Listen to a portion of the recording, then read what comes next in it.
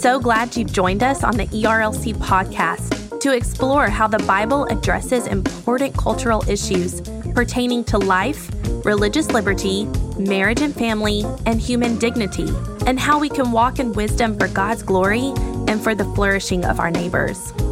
If you're enjoying this podcast and find it helpful, please leave a review wherever you listen. This will help more people find and benefit from what we're learning together. We are grateful for the time you take to join us for these conversations.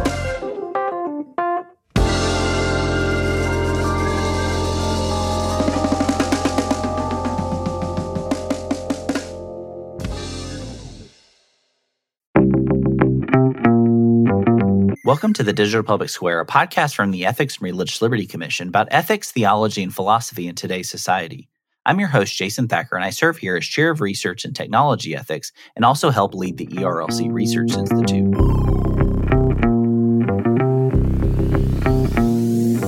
Each week, I'm joined by some of society's most influential thinkers, writers, and leaders to talk about the important ideas shaping our society today, as well as some of the top issues of life in the digital public square. Our goal with this podcast is to equip you to navigate these issues with biblical wisdom and insight. As always, alongside this podcast, we also have the weekly tech newsletter that you can sign up to receive each Monday morning. This resource is designed to prepare you to think deeply about the pressing ethical issues of technology, as well as life in the public square.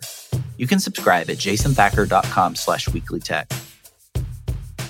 In today's episode, I'm joined by Dr. Travis Dickinson to talk about his new book, Logic in the Way of Jesus from B&H Academic.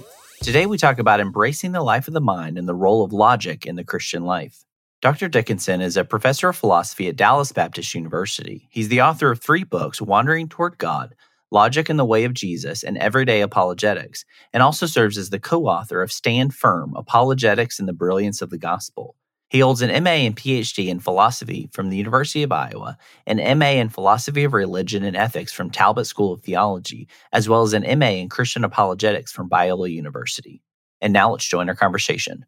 Well, Travis, thanks so much for joining us today here on the Digital Public Square podcast. As we get started, I want to see if you can tell listeners a little bit about your story and your journey into studying philosophy formally. Sure. Jason, thanks so much for having me on. So for me, it was really pushing in on philosophical questions and apologetics. So I was in my own life, going through a time where I was asking a lot of questions and that kind of thing, and had the opportunity to teach apologetics, but I didn't really know apologetics. And so I had to sort of jump into the topic, and I just really sort of found my own faith growing. The more I asked questions, the sort of, and got some answers that were sort of like, but what about this and what about that? And so all of that really just pressed me towards philosophy in some ways, and just really fell in love and just saw the great value that it has for my own faith and just for living, for flourishing, I think, as a human being and as a Christ follower. Yeah, I think often, especially with my students, when they hear philosophy, it kind of sounds really boring and dry. But one of the things as we walk through a lot of these concepts, it almost kind of opens up the world. There's all these type of questions that are really important, and actually it's incredibly practical. Sometimes it seems very impractical as you're dealing with all these various concepts, but it's immensely practical. And one of the things that you do throughout the book is kind of modeling. You say it early on that this book was kind of a product of one of your classes, actually, which was Christian Thinking and Worldview, especially as you kind of teach that in the context of Christian higher education. So I wanted to ask you kind of specifically that question about philosophy. Why is the study of philosophy, more specifically logic, so central to thinking critically about kind of engaging the world around us, including kind of the formation of a Christian worldview? Why is it so key? Yeah, I wish it wasn't in some ways. I wish that theologians and biblical studies folks and scientists and the rest, it really should be the domain of all academic life, because it's not separate from it. And that's one of the really important points. And when it does come to philosophy, though, I mean, we don't have a lab. We don't have, scientific instruments and those sorts of things. And so you kind of just have logic in a way. So you really are just making arguments when we're really doing the abstract stuff that, goes down deep and gets really dry at times if you don't see the connection to practical life. But I wish it wasn't, honestly. And I've said that before, that I wish that it should be able to be taught by any academic, because it should be just the language of thinking people. But unfortunately, this is news to people, even though, again, and I don't mean for that to sound condescending at all, because I think that all of us who have intellectual pursuits are using logic all the time. So it's really just the sort of formalized look at it that I'm doing in the book, and that other philosophers are looking at when they're doing logic per se. But we're all using it. I mean, for any of your listeners to get to your podcast, to listen to it, they've used logic to get there, right? We use it every day to get out of bed. We use it for all of our career pursuits and so on. The question is just, how well do we use it? And have we sort of reflected on the good use of logic, and what are some fallacies and what are some mistakes that people commonly make, and that kind of thing? Yeah, I think that's a really important point, because especially when I'm teaching philosophy, worldview, and even ethics, it's one of those things that we all have a philosophy, we all have a worldview, we all have an ethic, we all have a theology, and it can be more right or wrong, more logical or illogical, or conscious or subconscious. But reality is these things are there. We have these ideas and we're living them out. So I like that point, is that we're all kind of using logic, even if we don't realize it. And sometimes we just haven't taken the time to sit down and formally study. I told you that not too long ago, that I never have had a formal logic class. I was never taught that, whether in undergrad or even in graduate school. And so I kind of feel even approaching a book like this, I felt a little fear and trepidation of, hey, am I going to really understand all of this and things like that? And you do such a wonderful job kind of introducing kind of not only logic itself, but also kind of the importance of logic as we start to think through this. One of the things that you do in the book that I really like is you open up your book talking about the declining influence of Christianity in society today. And you speak to that decline in terms of kind of an increasing post-Christian culture. So part of that shift is due to an emphasis that you say is an emphasis on emotion over reason. So can you speak to a little bit of that biblical relationship between emotion and reason, and how they both fuel the Christian life? And maybe is there one that's more important than the other? Kind of how do we understand that relationship? So I think that I don't ever want to be misunderstood as saying that emotions aren't important, because we are emotional beings and we're called to love God with all of our hearts as well as our minds. And that's a really important verse for this book. And so, but I do think that when we use emotions to do the job of reason, that's where we make a mistake. And so when people, for example, make a decision to come to Christ, is that going to be an emotional thing? Absolutely. I mean, good grief. As we realize all of what we've just done, kind of thing, that's going to be extremely emotional, or could be at least. But I don't think that the emotions are the basis upon which we should decide that it's true. And that's where we make a mistake. I think when people start joining a kind of movement because of social pressure, and we're kidding ourselves if there's not social pressure going on in our youth groups and youth retreats, and this is the story of my life in a way. There was all kinds of emotional sort of pressures to come forward and that kind of thing. And I did, and these were meaningful times for me, but emotions are fickle things. They come and they go. And I just remember on many of the youth retreats and things that I went on where, 98% of the youth group went forward to commit their lives in some form or fashion. And then, how many of us have already violated our commitments, like by the ride home from the retreat, that kind of thing. And so, whereas when we make our decisions about truth on the basis of reason and logic, right? Presumably what we've done is indeed found the truth, or at least we have really good reason to believe that it's true. And I think that's partly why we've lost the culture. And I think there's a lot of reasons why we've lost the culture. But I think the more we've backed off from saying, look, Christianity is true, and here's why. Christianity informs our disciplines, informs our pursuits, and here's why, right? These are all very difficult and technical and take a lot of time and intellectual prowess, I think. And so that's where that, the subtitle of the book is Thinking Critically and Christianly. And I really think those two are really tightly connected, that we really can't think Christianly about the whole world and our worlds and think Christianly even in our worldviews if we're not thinking critically, because we sort of stumble on things, we believe things. I always tell my students, use these years here at DBU to really examine your worldview and see how much of this is biblical, how much of my worldview is Christian, and how much of this have I just sort of absorbed from the world. College should be a wonderful time to really think critically about your worldview so that you think Christianly through your life. Yeah, years ago, we were told that the scandal of the evangelical mind was that there was none.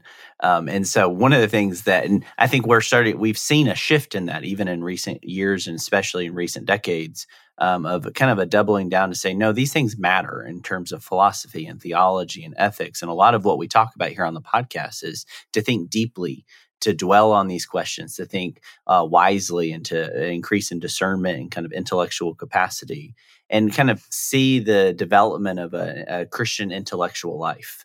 And so I wanted to see if you could speak to some of the hallmarks or some of the traits that you see kind of marking the Christian intellectual life. Are there certain habits or traits that you would see, hey, this is somebody that is growing in their faith, it's growing in their intellectual pursuits? Is there any kind of things that we would notice in our own lives and in the lives of others that are growing in their intellectual life? So if they're doing well, yeah, I think that they are. One of the things I really emphasize in the book and talk about a lot is what I call the virtue of curiosity.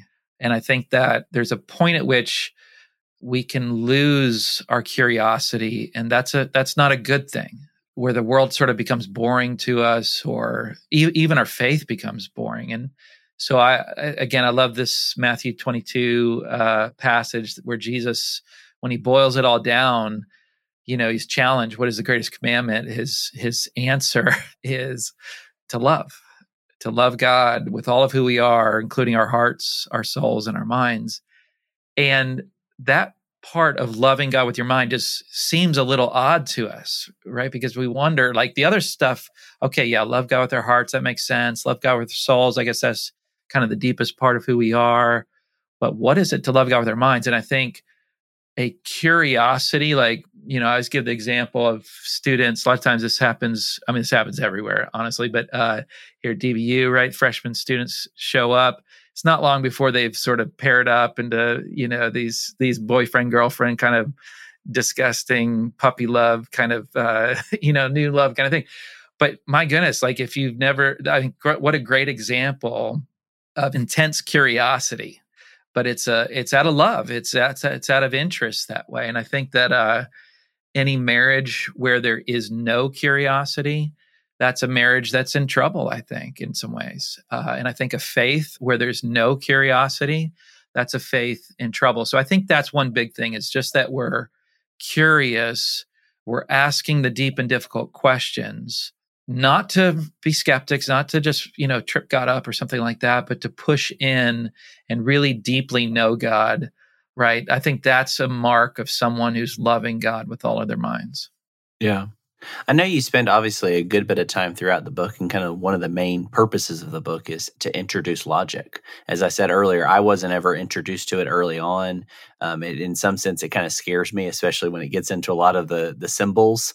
I start going, okay, what's going on here? And it takes a little bit extra time. Well, for some on the podcast, they may have never had formal logic training or even been kind of exposed to it at all. So I wanted to see if you could give us just a brief overview. If you're saying, what is logic and what role does it play in the life of the mind? What would you say to that? Yeah, so a lot of it has to do with arguments. So if I were to give kind of a rough and ready definition of logic, it'd be the relationship between statements or claims. And so the fact that we're able to outline a few claims and then from that say, therefore this further claim, that's a really extraordinary thing. And I think that's where logic is sort of best exemplified. And so over the centuries and centuries and centuries, starting at least with Aristotle and probably before, people have attempted to formalize these things. and come up with what are the principles that really govern good arguments, where these premises, these claims that give support to a conclusion are made well. And so the kind of basic distinction is between the arguments where the conclusion is guaranteed or entailed by the premises. That is to say that if those premises are true, then the conclusion must be true. But that's a lot of arguments don't sort of achieve that status. A lot of our arguments about the world are going to be what I call non-deductive. So those are deductive arguments. These are non-deductive. And those are ones in which they just make the conclusion likely or probable. So if the premises are true, then the conclusion is made likely. And you can kind of go from there and make a lot of further distinctions and figure out ways in which what makes for good arguments, especially those non-deductive ones, because those are a little messier than the deductive ones. There's certain principles, again, that we've developed to sort of make those better. And then also there's many fallacies that I spent a whole chapter of the book on common fallacies. And that's all a fallacy is for our purposes, is these sort of common mistakes that people make in their reasoning, and they've got a name, right? So if they get a name, then they're probably going to make it into the list of fallacies. And those are typically just mistakes that people often make. And it's really, really helpful to sort of run through those and know what the common mistakes are. So that's now this is like just a very light touch of logic, to be honest. I had to have, right, these advanced logic classes in my PhD and that kind of thing. And I mean, my head hurt. It was just the level of sophistication and technicality is just beyond what humans should be subjected to, it seems to me. But no, I'm kidding. But right. But this is just real sort of the basic. And that's really, again, going back to the earlier question of why is this a philosopher's domain? I think this should be taught at our high schools, if not our junior high schools, if not even below. We have mathematics from, lower elementary all the way through. And that's super helpful too for thinking, well, I think that's one reason why we emphasize math, but how about some logic in there? And, a lot of our Christian schools, classical Christian schools, I should say, are doing this. And it's been really blown me away, but quite a few have adopted the book as their textbook, which I've just been so pleased that it's been able to, play that role in a high school student's life so that they're prepared and ready to think well when they get to the university setting. Yeah, I know, especially in my own life, I think I would benefit from it. And so that's one of the reasons I was excited to get your book, was to kind of slowly work through some of those things myself. You mentioned kind of some of the basic principles, and I know a lot of this is drawn from the works of Aristotle and others, but what are some of these basic principles of logic, and how did we come to kind of recognize or kind of formalize them as these rules or principles? So I think that I'll answer the second one first. I think the way we recognize these is just intuitively. So as we reflect on these things, so it's what I would say is a matter of our intuitions. And what we see when we get a clear view of a logical principle is we see that it can't be false. We see that it governs our thoughts. It governs reasoning itself. It is a true sort of necessary logical principle. So let me give you one example. It'd be like the principle of non-contradiction. And the principle of non-contradiction says that a statement A and its opposite can't both be true, right? So A and not A can't be the case. And it's just simply saying something like, it can't be the case that God exists and he doesn't exist. It can't both be true, right? That doesn't tell you which one is true, but we know this as a matter of logical necessity, that would be a contradiction to affirm that they're both true, right? And as you reflect on that, again, you may not, I can say that about anything. I'm not a huge sports fan, but I'm here in Dallas, so a lot of people like the Cowboys, right? If somebody were to say the Cowboys are going to win the Super Bowl this year and they're not going to win the Super Bowl this year.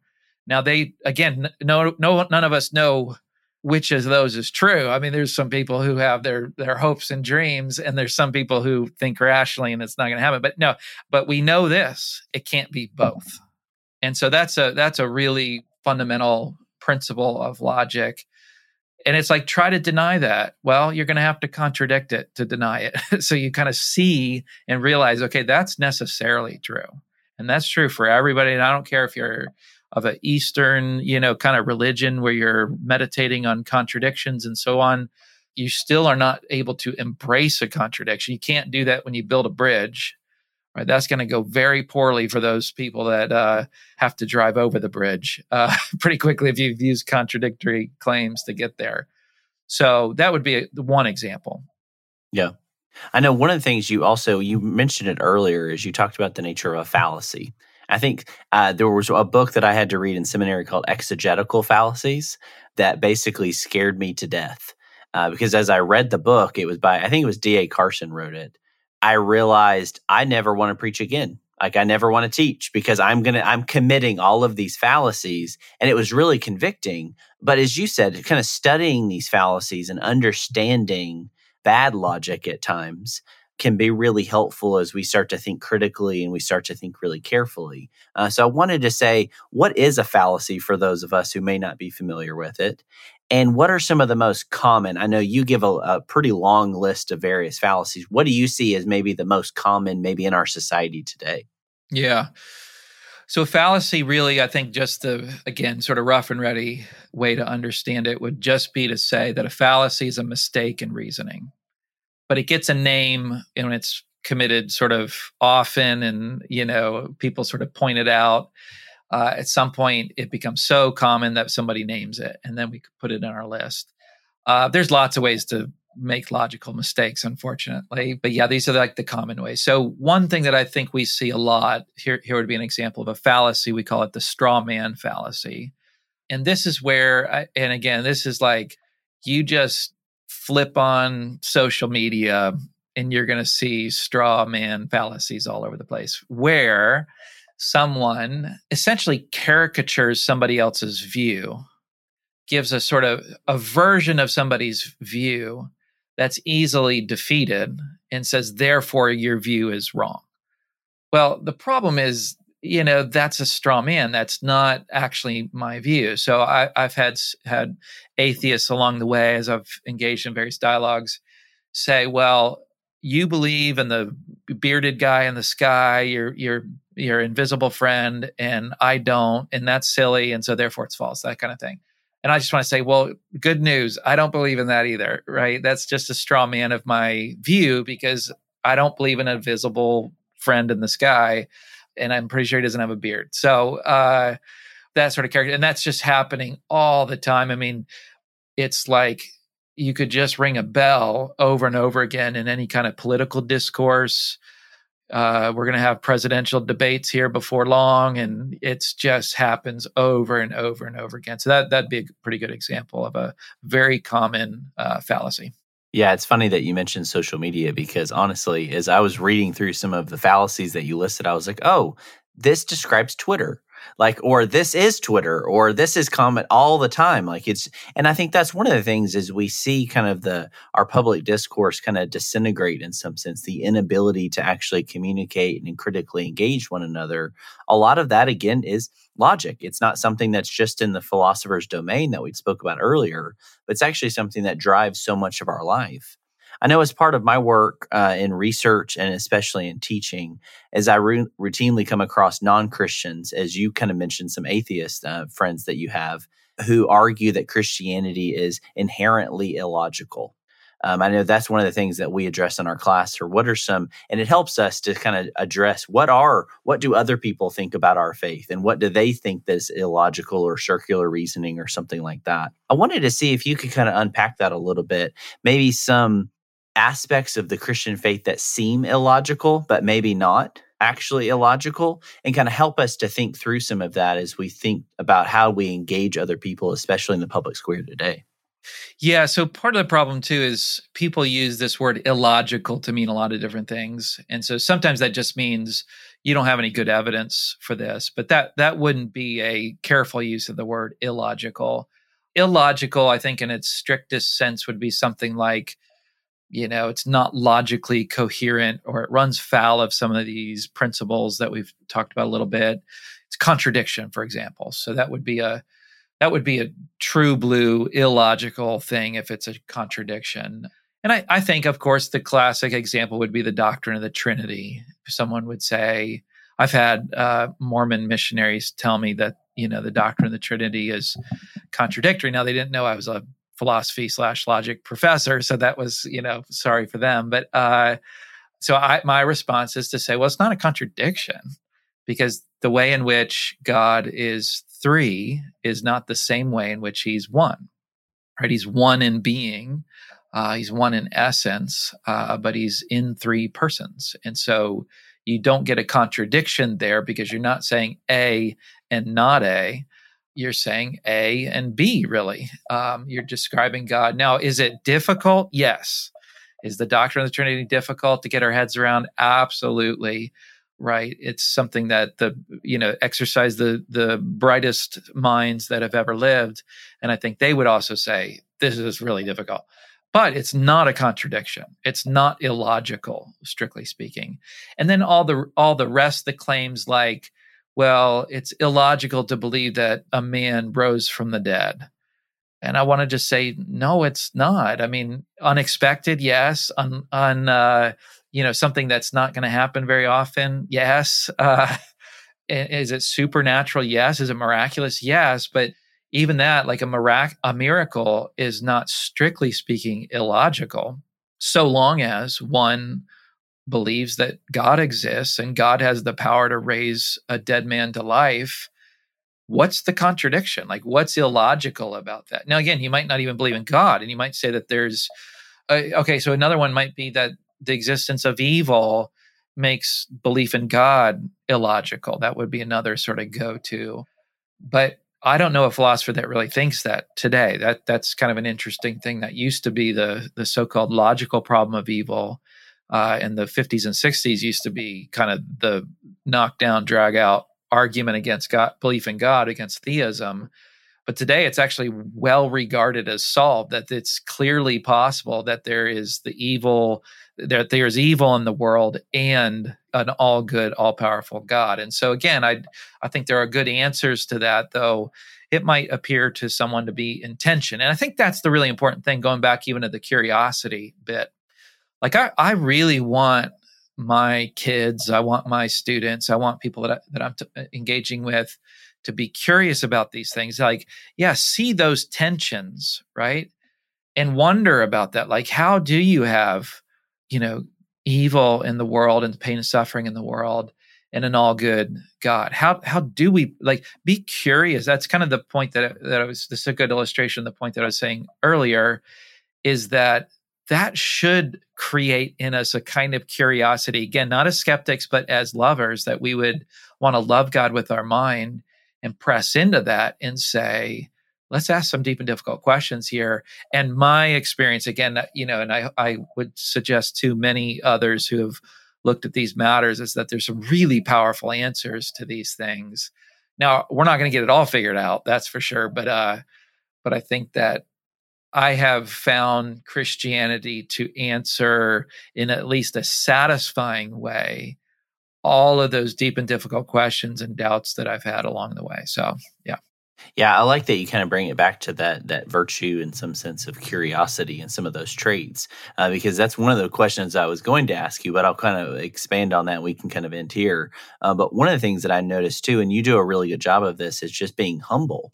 I always talk to my students about being epistemically humble, meaning not only in the limits of what we do know, but also what we don't know. And just being humble about those things and kind of laying those things, especially at the feet of Jesus, and seeking these answers, to be kind of insatiably curious, to kind of dig into these things, because that's one of the things that at times sometimes our faith as Christians is caricatured as whether it's illogical or just flat out false. At times, or it's just kind of a feel-good story or something like that. But when you press into a lot of those really hard questions, you see the beauty of the gospel. You see the beauty of this biblical story, about biblical revelation of who God is, how he made us in his image, and how he calls us to live in this world. And that's one of those beautiful things about the Christianity, is that it's not just kind of a plateau that you reach, but it's actually kind of a journey that you continue on through the rest of your life. Well, obviously, we want to highly recommend this book, Logic in the Way of Jesus, Thinking Critically and Christianly. But I wanted to ask you and kind of pick your brain about some further resources. Are there other books, not just specifically on logic, but maybe even critical thinking, that you think would be very helpful for folks if they want to dig a little bit deeper into some of these subjects? Yeah. So there are a lot of books out there on critical thinking. There was none from a sort of Christian perspective that really was accessible. There's a few that are a little more challenging, but that's one reason why I wrote the book, is even though that's not my primary area of scholarship, but I wanted to write a book that was really accessible. But I would say when it comes to some of the other concepts of how to approach our Christian faith from a more sort of intellectual pursuit, I would definitely highly recommend J.P. Moreland's book, Love God with All Your Mind. That book changed my life. And really, I see this as and JP was kind enough to endorse my book. I see this as kind of the next step to get into the nuts and bolts. So he lays out, he does far more with the history of how we lost this intellectual tradition that used to be so at home in the Christian life. And then he does a lot of apologetics in there and just really sets the stage. And so then my book is in a way kind of getting into some of the nuts and bolts of logic and critical thinking. So I would highly recommend JP's book for sure. Yeah, we'll make sure to link to JP's book, as well as I'm glad you brought up earlier kind of the doctrine of the Trinity. So we've had past guests like Matthew Barrett from Midwestern Seminary talking about his book, Simply Trinity, as well as Adonis Vidu from Gordon Conwell talking about some inseparable operations and how we think through the nature of the Trinity. As you said, it's not illogical. It's difficult. It's confusing at times, but it is something that there is not only good evidence, but there's also a lot of scholarship to help us think through some of these things. So we'll make sure to link to those episodes as well in the show notes. But Travis, I really appreciate your work. I appreciate this book specifically, and I appreciate you taking the time to join us today here on the Digital Public Square. Absolutely, Jason. Thanks so much for having me on. Well, from all of us here at the Digital Public Square, I want to say thank you for listening. If you enjoyed this conversation, would you consider leaving us a review on Apple Podcasts, Spotify, your favorite podcasting app? These reviews really help us to know how we're doing and also to share the word about the podcast with others. As a reminder, you can connect with Dr. Dickinson and learn more about his new book, Logic in the Way of Jesus, as well as the recommended resources we talked about in the show notes. Also, make sure to sign up to receive the weekly tech email briefing that comes out each Monday morning. This resource is designed to prepare you to think deeply about the pressing ethical issues of technology today, and also to stay up to date on the latest technology news. You can sign up at jasonthacker.com/weeklytech. The Digital Public Square is a production of the Ethics and Religious Liberty Commission and is produced and hosted by Jason Thacker.